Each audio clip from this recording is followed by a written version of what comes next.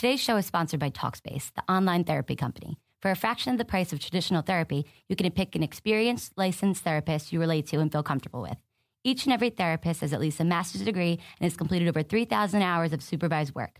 To match with your perfect therapist, go to Talkspace.com/boom. And to show your support for this podcast, use code BOOM to get $30 off your first month. That's BOOM. Talkspace.com/boom. BOOM. You are Locked On Packers, your daily podcast on the Green Bay Packers. Part of the Locked On Podcast Network. Your team every day.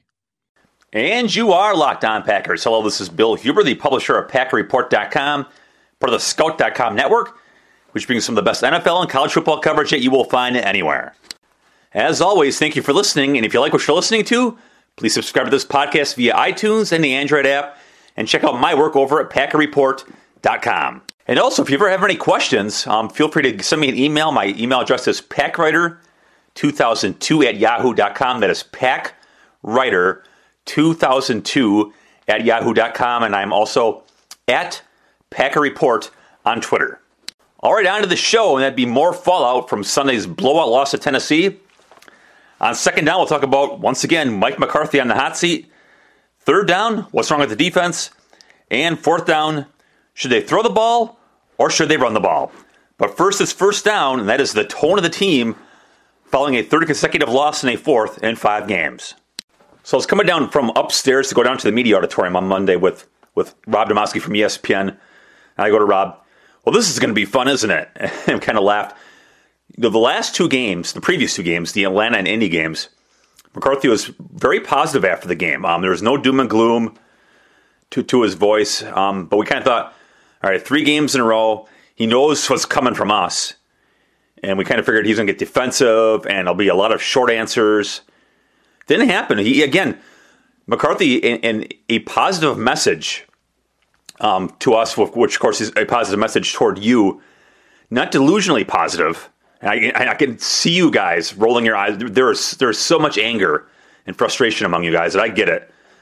But it was a positive mindset there where, again, he believes in his players, he believes in the culture, he believes in the leadership of his team. I mean, he wholeheartedly believes. I mean, unless he's, and I didn't get a sense that he was lying to us about it and just trying to and put a positive spin on it. I mean, this has been his message to us for weeks and months now, that he loves his team, and obviously it's just not, they're not responding on Sunday. I mean, they practice well, and it's just not going to Sundays. But McCarthy positive yesterday. Clinton Dix, we talked about safety high Clinton Dix, and halfway through his press conference, he takes a moment to tease one of the reporters about his choice of outfits. Julius Peppers, the very picture of calm confidence and belief that his guys are going to figure it out, and they'll figure it out, and when they do, it'll be all the more sweeter because of the trouble that they've gone through. David Bakhtiari, here's Bakhtiari yesterday. I'm not going to change anything that I do. I know a lot of other guys, we're going to keep chopping wood and wait for the fruits of our labor to come in, and that really was the message from McCarthy and the coordinators and the players that we talked to on Monday. Is we're just going to keep doing what we're doing. We believe in what we're doing, and it's all going to work out for us. We'll see. I mean, this is it's kind of been the message for the last couple of weeks too. And at some point, just say, in fact, we did ask Clinton Dix yesterday, and he this is what you've been saying the last couple of weeks. Why hasn't it worked? And even Clinton Dix admitted it was a good question, but. There's 2 schools of thought here when things go wrong. One is you make change, even if it's change for the sake of change. You make change in hopes of shaking things up, or you stay the course. And if you're Mike McCarthy, or you're the only coach other than Bill Belichick to take your team to the playoffs 7 consecutive years. Do you just keep doing what you're doing?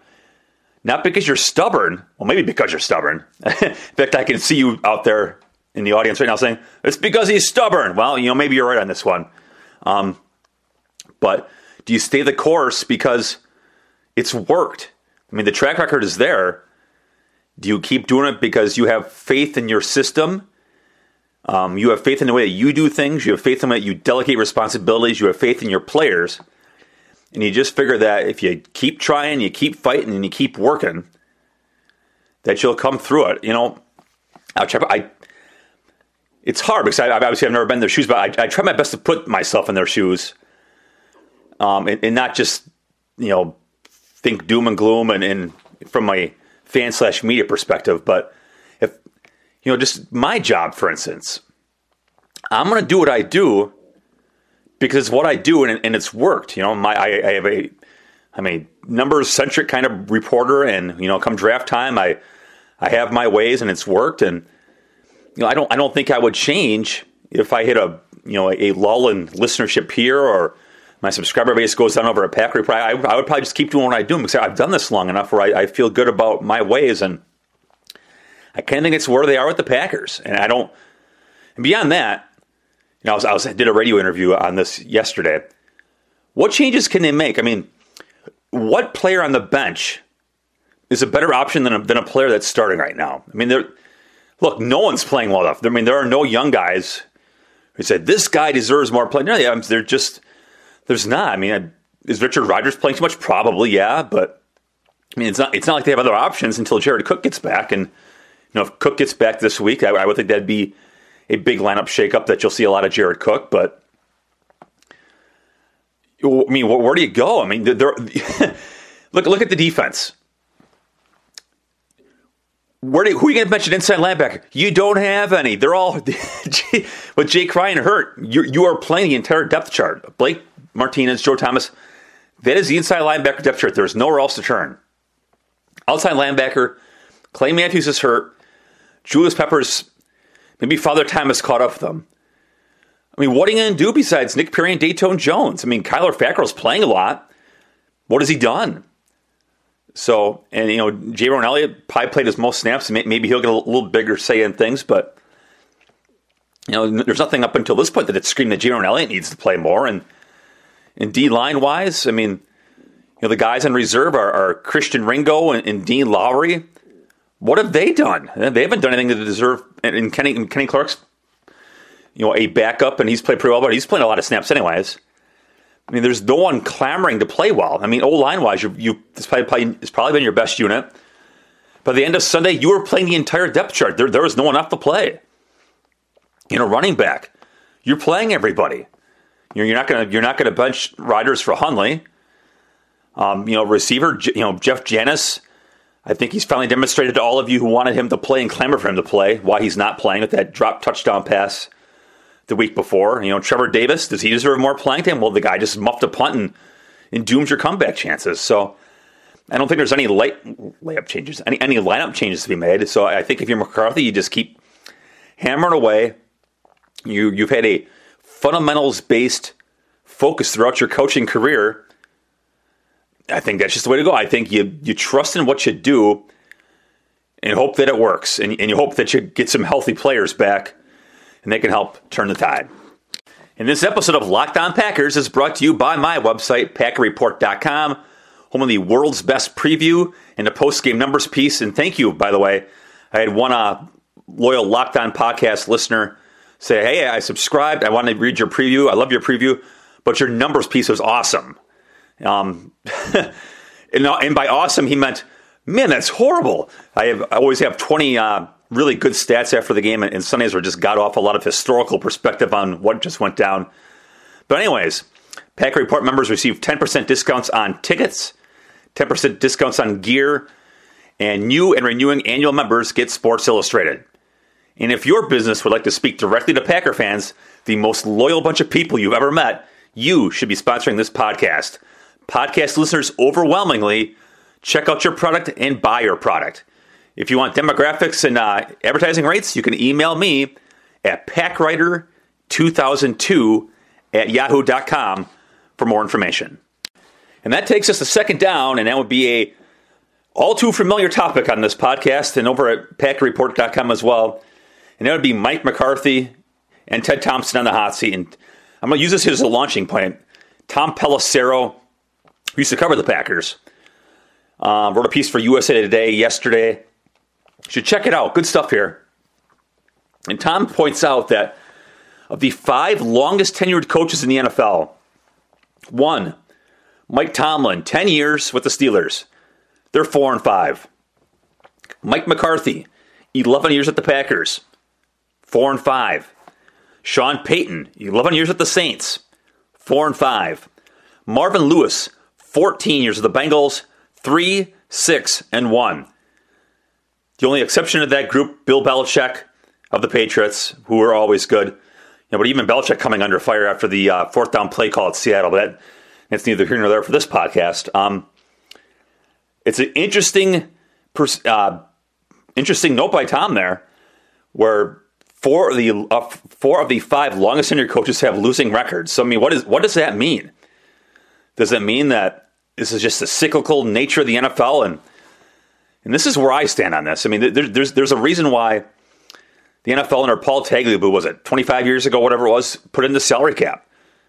It's the Robin Hood thing, where you take from the good and you give to the poor, and that gives everybody a fighting chance. Where if you're not good this year, well, you know what, you might be good next year, because the salary cap makes teams lose good players, and those good players go to teams that have salary cap space. And the teams that have salary cap space usually stink, and it's been, with a few exceptions, that's been the way it's been in the NFL, where good teams rise and fall. And one of those exceptions has been Green Bay, and it has been Pittsburgh. Cincinnati hasn't won playoff games, but it's hard to criticize Marvin Lewis too much for that. I mean, that team is about as cheap as it gets. Or is it the fact that those coaches have all run their course? And I find that hard to believe, just because there's so much turnover that I don't know if. McCarthy's been with Clay Matthews and Aaron Rodgers and Jordy Nelson for a long time, but for the most part, there's so much turnover there all the time. This team has 14 new players on the opening day roster, and more since the IR list came out. So I don't know if the message has gotten stale, but it's an interesting perspective on who are respected league wide by fans, by media. I mean, what Packer fan? Again, I understand that most of you want Mike McCarthy fired right now. At least most of you, judging by my Twitter timeline and my email and the forums over at Packer Report, I will generalize here and say you all want Mike McCarthy and Ted Thompson fired. Well, of course, you would take Mike Tomlin in a hurry, right? You would take Sean Payton in a hurry, right?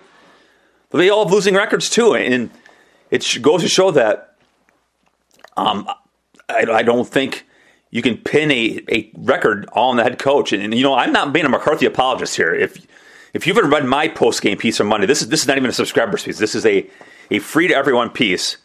And I laid it out. And I didn't say they should fire McCarthy, but I got damn close to it. And what's making me not do it is, McCarthy's won a lot of games. He's won a lot of games consistently, and let's give him a chance to get some guys healthy and see what they can do. But if you look at the Packers, they've had so many things that they've done well for so many years, and those things have all gone to hell, that you think, well, you know what, maybe this has run its course. But nonetheless, if Mike McCarthy got fired on, season ends, I think, January 1st, I think.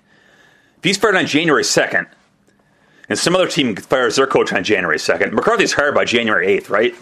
No team is going to waste any time hiring Mike McCarthy, because he's got a tremendous track record. But, I asked him right out of the gate yesterday, and I asked him the same question after the Indy game too.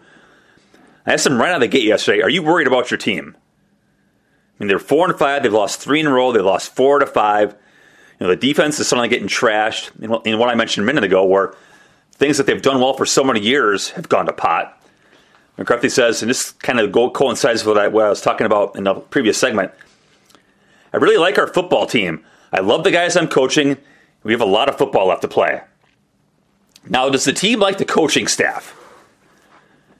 More than game plans, that to me is what matters. And I don't mean I mean respect, and do you play for the coach? Now, you can take two sides of this one pretty easy. You look at the first half of Sunday's game and say, no, they don't, because you're on 21-0 in the first quarter. Or you say, you know what, they played well in the second half, and obviously it wasn't good enough to win the game, and it wasn't good enough to beat Indy. But they didn't quit. I mean, these guys could have rolled over and played dead. And at that point, you say, well, yeah, McCarthy's got to go because these guys are flat out quit on him. But you know what? They came back. I mean, they kind of made it a game. I never thought the Titans were going to lose that game. But you know what? They made it manageable. They made the score manageable a couple times. You know, again, if you're a Twitter person, the Fire Capers hashtag has been a popular one around here for a few years now. And, of course, after Sunday and Monday, too, Fire Capers is popular. But you know what? The defense gave up 95 yards in the second half. And, again, that's not to spin anything. That's not glass half full stuff. It's merely pointing out that for as god-awful as it was in the first half, they got some stuff fixed in the second half, and the guys played. They played for him. You know, if those guys had no faith in Dom Capers, in his schemes and his play calls and what he's doing, they could have said, screw it, and, you know, maybe do some freelancing or whatnot, but they didn't do it. So, to me, that means that the players or the coach's voice has not gone dead. And I'm going to go off on a bit of a tangent here before I move on to third down on coaching. On Sunday, Mike Mularkey is hailed as, what a gutsy call, that opening onside kick. What a great call. Shows the faith in his team. Well, you know what?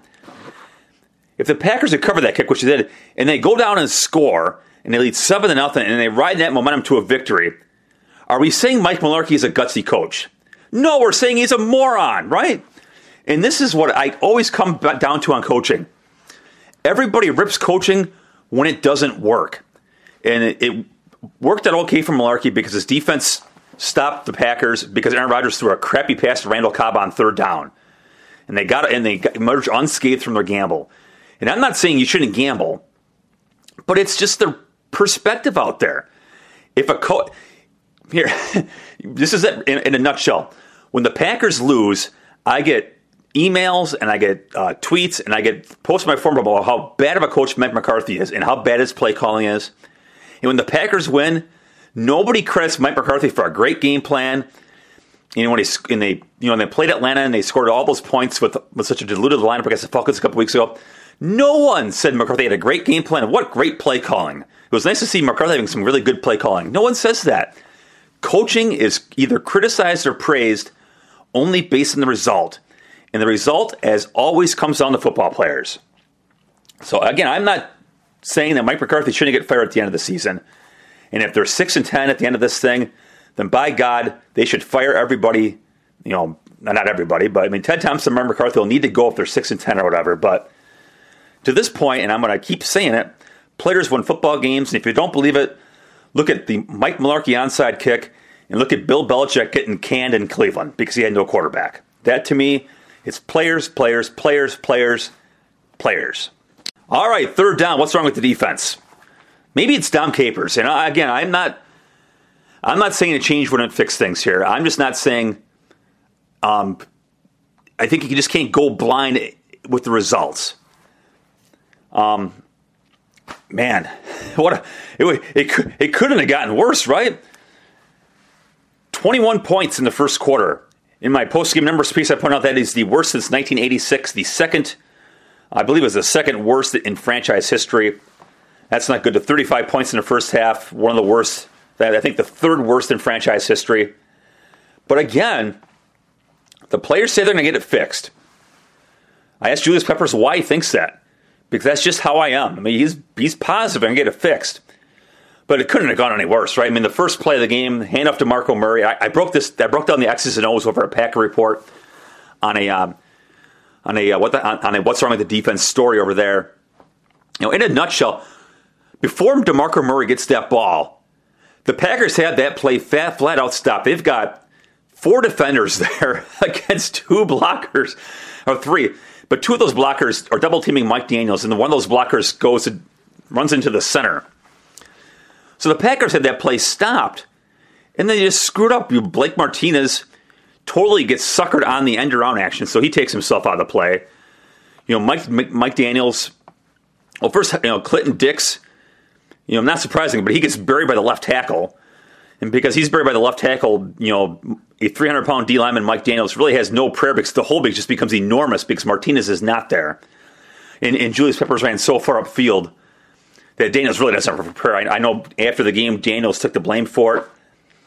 Not entirely sure he should take the blame for it. I think that's Mike Daniels being a leader and taking the blame, or maybe he didn't need to. To me, that's Peppers way too far upfield, and Blake Martinez running himself out of the play. I can't even fault Clinton Dix. He's going up against a 320-pound Pro Bowl caliber left tackle. It's probably not a great matchup for him. So, as Peppers pointed out, we had a couple of misfits on that play. That's all it takes. It takes one or two people to miss their gaps, and explosive plays like that will happen. And at the end of the game, Green Bay played good run defense. And again, 75-yarder counts, and I'm not diminishing it. But for the rest of the game, the last 29 carries, the Packers allowed 3 yards per carry, 3.0. And yeah, that 75-yarder is bad. It gets you off on a bad foot. But you know what? You can live with that. You can live with a 75-yard touchdown if it's only one play. And it was only one play. The run defense for the rest of the job deemed their job. And again, this is not spinning anything in Dom Capers' favor or the team's favor here. This is actually a criticism. They played the run well, which is what you need to do. They get you into second and third down situations where it's on your side. You've got them right where you want them with a crappy receiver core where they really have Delaney Walker's a hell of a tight end. I mean, the receiver, who the hell's Rashard Matthews, right? No one, And they couldn't stop him. No matter what they did, they couldn't stop him. When Dom Capers blitzed, this is from Pro Football Focus, Marcus Mariota, 13 for 18, 200 yards, 4 touchdowns when Capers blitzed. And some of those blitzes were 5-man pressures to take away running lanes, and maybe they weren't exactly designed to get sacks. But the pass rush has just totally disappeared here. Again, I'm going to have another quote here from Peppers. How do you get the defense turned around? And Peppers put it on the players. We've just got to rally, and we've got to find a way to stop the bleeding. Somebody has to make a play. That's the big line there. I think that's a little bit of what we're missing right now. Guys making plays, and that's pretty much what the game is. Having playmakers on the field make plays. So we've got to have a lot more of that moving forward. And again, here's the injury situation coming to mind. Sam Shields, Damaris Randall, 2 starting corners, didn't play in that game. Inside linebacker Jake Ryan, he got hurt on the opening punt, so he didn't play any defense at all. Clay Matthews out again on outside linebacker. I mean, those are 4 of your starting guys who played 0 snaps on defense. And Quentin Rollins is back after missing 3 games with the groin injury. He was god-awful. So, I mean, injuries aren't an excuse, but, you probably, if you're going to blame the coaching staff, which is fair game, I think it's also probably fair to point out that they're beat to hell on that side of the ball, too. So, first, you got to make a play. And how do you do that? I mean, how do you make turnovers? Well, first you have to have a pass rush. A pass rush, breaking news here. You get bad passes, or as we've seen when Aaron Rodgers gets hit, the ball comes out. So you got to get a better pass rush. You got to make some plays there. And second, guys just have to get to the ball, and it's the whole thing where the first tackler, stops runner, the second and third guys come and swarm and try to get the ball out. I'm not sure there's been enough swarming on defense this year. I mean, I don't know Mike McCarthy's mantras has been finish to the ball. I don't know if I've seen enough of that lately. And third, the DBs just have to play better. And again, who's there, right? It's not Sam Shields, it's not Demarius Randall, but from 2009 through 15, those 7 years, Green Bay's corners had 16 more interceptions than any other group in the league. This year they've got 1. So you've got to find a way to make plays in the ball. And I don't know if they're equipped to do it, to be honest with you, but they're going to have to figure it out. Whether Capers just needs to blitz more and more and more, and just suffer the consequences if you get gashed or what you have to do here. But somehow you've got to stop the bleeding. And your run defense, again, was good enough to win the football game. Just everything else is not. And they've got to somehow get this fixed. And maybe Demarius Randall gets hit back here this week. I don't know the state of Jake Ryan, but maybe Randall's back. Maybe Clay Matthews is back. God, 4 games without Matthews, they've allowed 34.5 points. 34.5 without him. The 5 games with him, it's like 19. Guy's an impact player. Even when he's not making plays, he's an impact player. And get those guys back, and we'll see if the defense can get this thing fixed. And finally, 4th down, and then as the offense, what should they do? I think that's a great question. I mean, if you're Mike McCarthy, and you're down to your last 7 swings of the bat here, do you put the ball in Aaron Rodgers' hands and say, go get him, Aaron? We're going to spread the field. We're going to say, screw the running game. Forget the pretense of it. We're going to sink or swim with our 2-time MVP quarterback. Is that what we do? Or now that James Starks is back, do we try to get some sort of running game established? And again, I think it's a great question. I mean, if you're going to go down, you should go down with your best guy, right? And that would be Rodgers, and let him throw the ball like he did Sunday. He threw the ball 50 times. Get rid of the scrambles. They ran it 10 times. So I think Rodgers actually threw 51. He ran 5 times, so that's 56. And he was sacked 5 times for 56 and ran 3 times for 59. So basically, they threw the ball 59 plays and ran it 10. Is that the way that you go, given the fact that, they have no big play element on the team? Jordan Nelson, a good game. Devontae Adams, good game. But they're not game breakers. Randall Cobb, I don't know if it's the hamstring or what's going on there. He's kind of been there the last couple of weeks. So is that what you do? Or do you run the ball? And look, Green Bay's running game is not Tennessee's at this point because they don't have Eddie Lacy. But Tennessee ran the ball, and they killed them. Not because they ran a ball it's because they ran the ball. Period. This Mike McCarthy thing. You have to have attempts in the running game, and that line never made more sense to me than Sunday, where Tennessee had attempts running the ball. Look, that second touchdown drive. Obviously the first touchdown was the Murray run. The second touchdown drive, play action, tight end Delaney Walker for 41, and then the DeMarco Murray touchdown pass in which Murray's got the ball. They have to respect Murray. Everybody comes forward. Walker's wide open for a touchdown. Third touchdown, a run-heavy formation, and they get a touchdown on it. The play action on a 4th touchdown. This is what happens when you can run the ball. And Green Bay has no big play element as a straight-up passing game. And unless you're going to run Trevor Davis or Janis out there and sink or swim with whatever mistakes they make just for the sake of getting them out there. But the only chance that you've got to make a big play in the passing game, in my opinion, is you've got to run the ball, and you've got to run it well, and you've got to run it to enough times to make defenses respect the fact that you are going to run the ball and you're committed to running the ball. And they have to dedicate the resources to doing it. And you know what? Maybe you can get a big play over the top on play action. But at this point, those are your options. It is a dink and dunk passing game. And your hope of a big play is, Adams or Jordy Nelson making a guy or two miss and turning a 10-yard pass into a gain of 20 or 30 because of yak. And that hasn't happened frequently enough, obviously. Or you try to find some balance with James Starks and try to get some plays over the top because of it. And to be honest, I don't think either option is really good with the state of things. And then complicated by the injuries where David Bakhtiari missed the end of the game at left tackle. I don't know how he's going to be. He seemed very, very, very cautiously optimistic that he was feeling better on Monday. But I don't know how he's going to be on Sunday. And then right guard TJ Lang dropped out of the game early, and Mike McCarthy had no update on Monday, but after the game on Sunday said it didn't look very good. So, those are your 2 best linemen. Brian Balaga's number 3. Those are your 3 best linemen who either won't play or, one's not going to play and one might be less than himself.